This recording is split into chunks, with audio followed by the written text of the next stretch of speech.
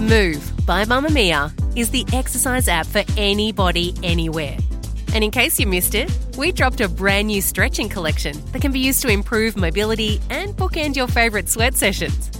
Mamamia subscribers get unlimited access to Move, and we drop new workouts every single week. If you're on the hunt for movement that makes you feel good, head to move.mamamia.com.au and use the code MOVE10 to get $10 off a yearly subscription.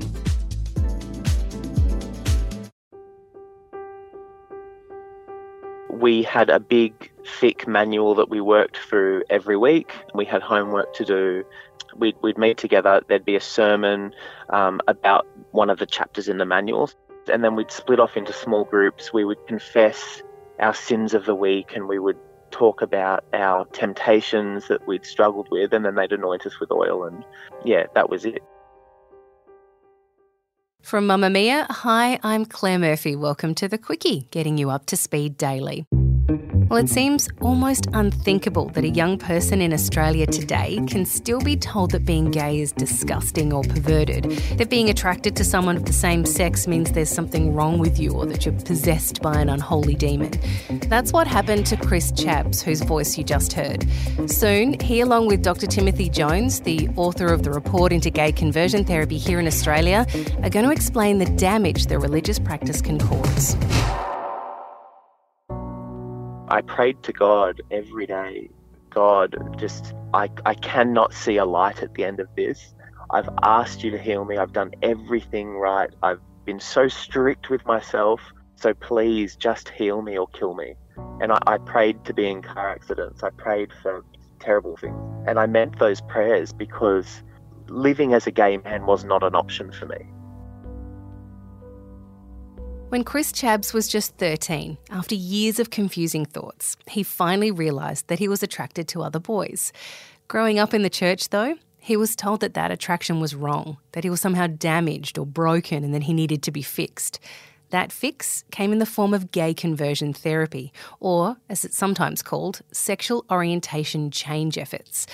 Chris, when you realised that you were gay, did you tell people straight away? I didn't tell anyone until I was 16. I was way too frightened. I was really praying and hoping that it would go away, or that somehow that it was something that would be gotten rid of. I mean, I was praying a lot that it was just a phase and, whatever. But when I was 16, I went to a pastor at church. He told me that he knew several homosexual people that had changed their sexuality through a well-known ex-gay ministry called Living Waters. And so he introduced me to the director of that. And no matter what anyone tells you or what the world is telling you, you know in your heart that what you're doing is a sin against the God who gave you life. You know it's wrong. You know it's unnatural. We all have known at one time or another people who are in that lifestyle, and they've come out, they're married, they have children, they have families. God has blessed them, and they're living in the manner that God intended. And that hope is available for you. That is one of Living Water's most prolific members, Kirk Cameron. Yes, the Kirk Cameron, former teen heartthrob and brother of Full House star Candace Cameron, speaking on his web chat show. For those of us who aren't religious, it's difficult to understand how a practice like this isn't illegal. Dr. Tim Jones from La Trobe University is the author of a report into the nature, extent and impact of gay conversion therapy in Australia, which found it was practiced by all religious groups in every state and territory in this country. This therapy isn't illegal anywhere. Victoria has just announced that it is going to start a process to make practices illegal or unlawful, but it is currently not illegal in any jurisdiction in Australia. All of the registered health practices in Australia have codes of practice which make conversion therapy unethical, but for people to be disciplined, complaints need to be brought by the people who've been subject to unethical practice, and that's not very likely given the nature of the practices. By and large, registered practitioners have gone undisciplined and unchecked. Despite the damage that this kind of therapy had caused to all of those who were interviewed in the research for Dr. Tim's study, he still doesn't think making it illegal will work. A simple banning of the practice wouldn't be effective. So we've recommended a multifaceted approach to combat the harms of conversion therapy. We've recommended that it should be illegal for anybody to do conversion therapy with a minor because they can't consent to these kinds of practices, and that it should be unlawful for professionals to engage in these practices. We didn't recommend that it become totally illegal because most people are adults in cultures which do not accept sexual and gender diversity, are enculturated into seeking out these practices. So the law is a pretty blunt instrument there. And what is really needed is cultural change. Fearing that he couldn't truly start his life until he'd rid himself of this homosexuality as soon as he'd finished high school, Chris started intense therapy at Living Waters Canberra. Chris, how did you feel walking through the door that day? Because of everything you've been told about being homosexual, did you feel that finally this would fix you? Yes.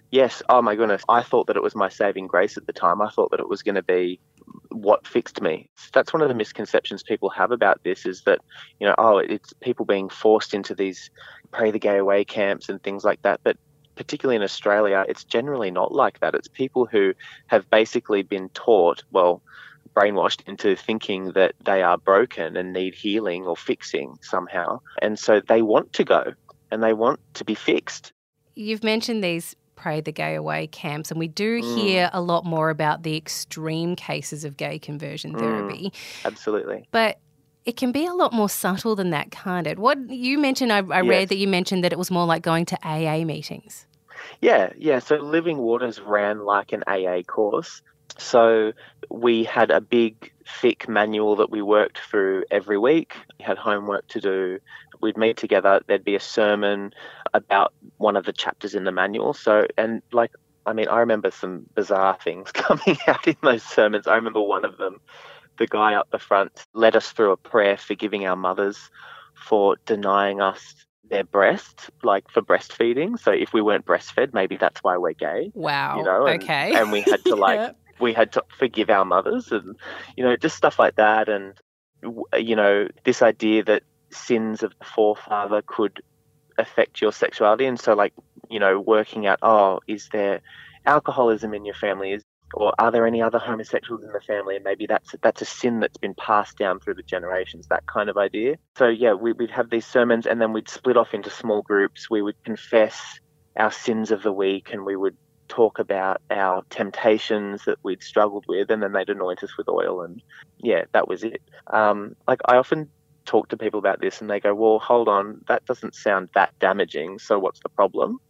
What people don't understand is that it is not just the pseudo-therapy that's the problem. It's the ideology that underpins it. This ideology that is teaching kids and adults as well, but teaching people that if they are LGBTIQ, that they are broken, that they are sick, that they have the potential to change and that they should change.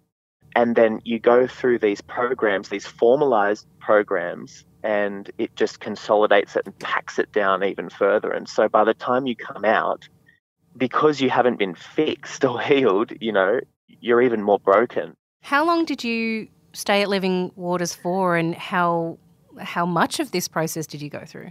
So I did the full course. I think it was 6 months. And I was pretty disappointed and depressed afterwards because obviously it wasn't my saving grace and it didn't fix me. And the next several years I spent doing anything and everything that I could to try and fix it. And so, I had already been celibate, and so I stayed celibate, but extreme celibacy.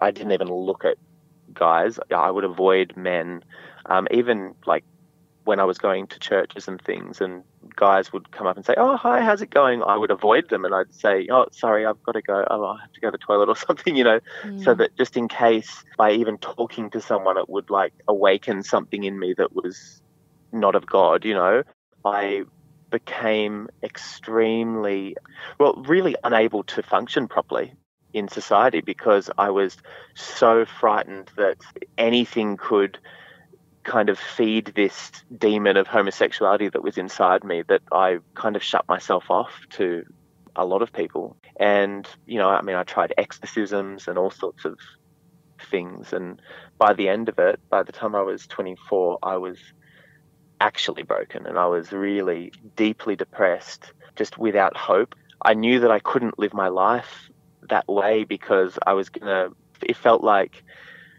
if I kept going that I'd die or something, because it was just so impossible to keep that intensity of trying so hard to change something that seemed so innate and that just seemed like it was impossible to change. How could I keep that up? And I prayed to God every day, God, I cannot see a light at the end of this.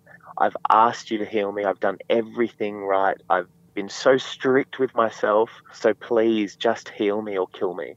And I prayed to be in car accidents. I prayed for terrible things, And I meant those prayers because living as a gay man was not an option for me. It just was not an option because it was not of God and it was not the right path. So I would have preferred to have died at that point. And I thank God that my parents had watched this journey of their 10-year-old child to 24 and the damage that was caused by this ex-gay conversion ideology and the programs that I went through and all the other stuff. They really changed their beliefs because of that. And so they started to research for themselves and they started to question the theology and the ideology that they'd kind of grown up with. And they came to believe that being gay was fine before I did. And it was my mum that she took me out for coffee one morning and she said, Chris, maybe the reason that God hasn't healed you is because you're actually not sick. There's actually nothing wrong with you. And God, I want to hug your mum so hard right now. I know, I love my mum. She's amazing. But it was the turning point. And it's not that as soon as she said that, I thought, oh, you're so right, Mum. And then I was fine. It took years after that for me to process.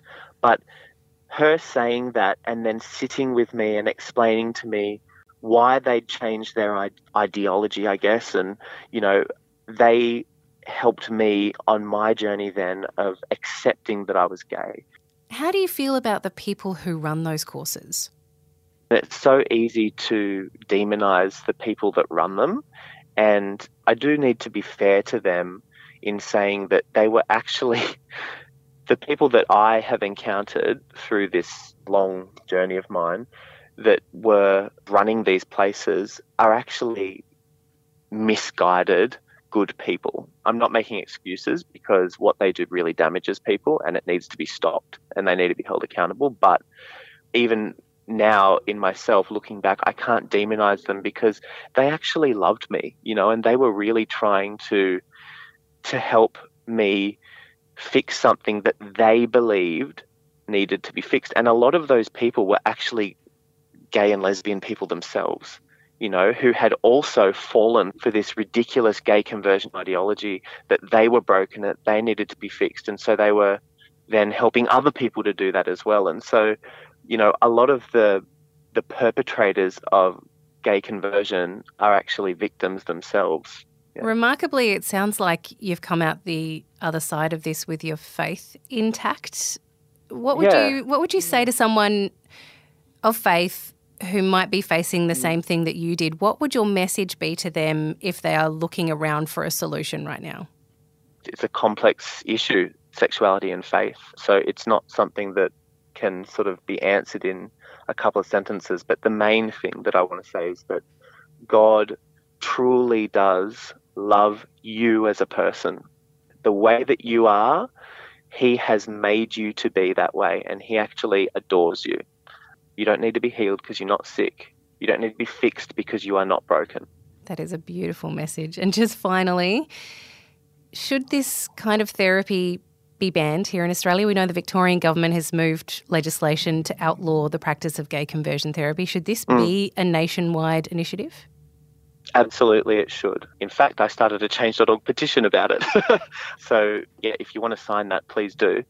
Absolutely, it should be outlawed across Australia. However, simply passing a legislation or making a law around it is not going to be enough. There's actually a whole bunch of other things that need to happen for it to be an effective change.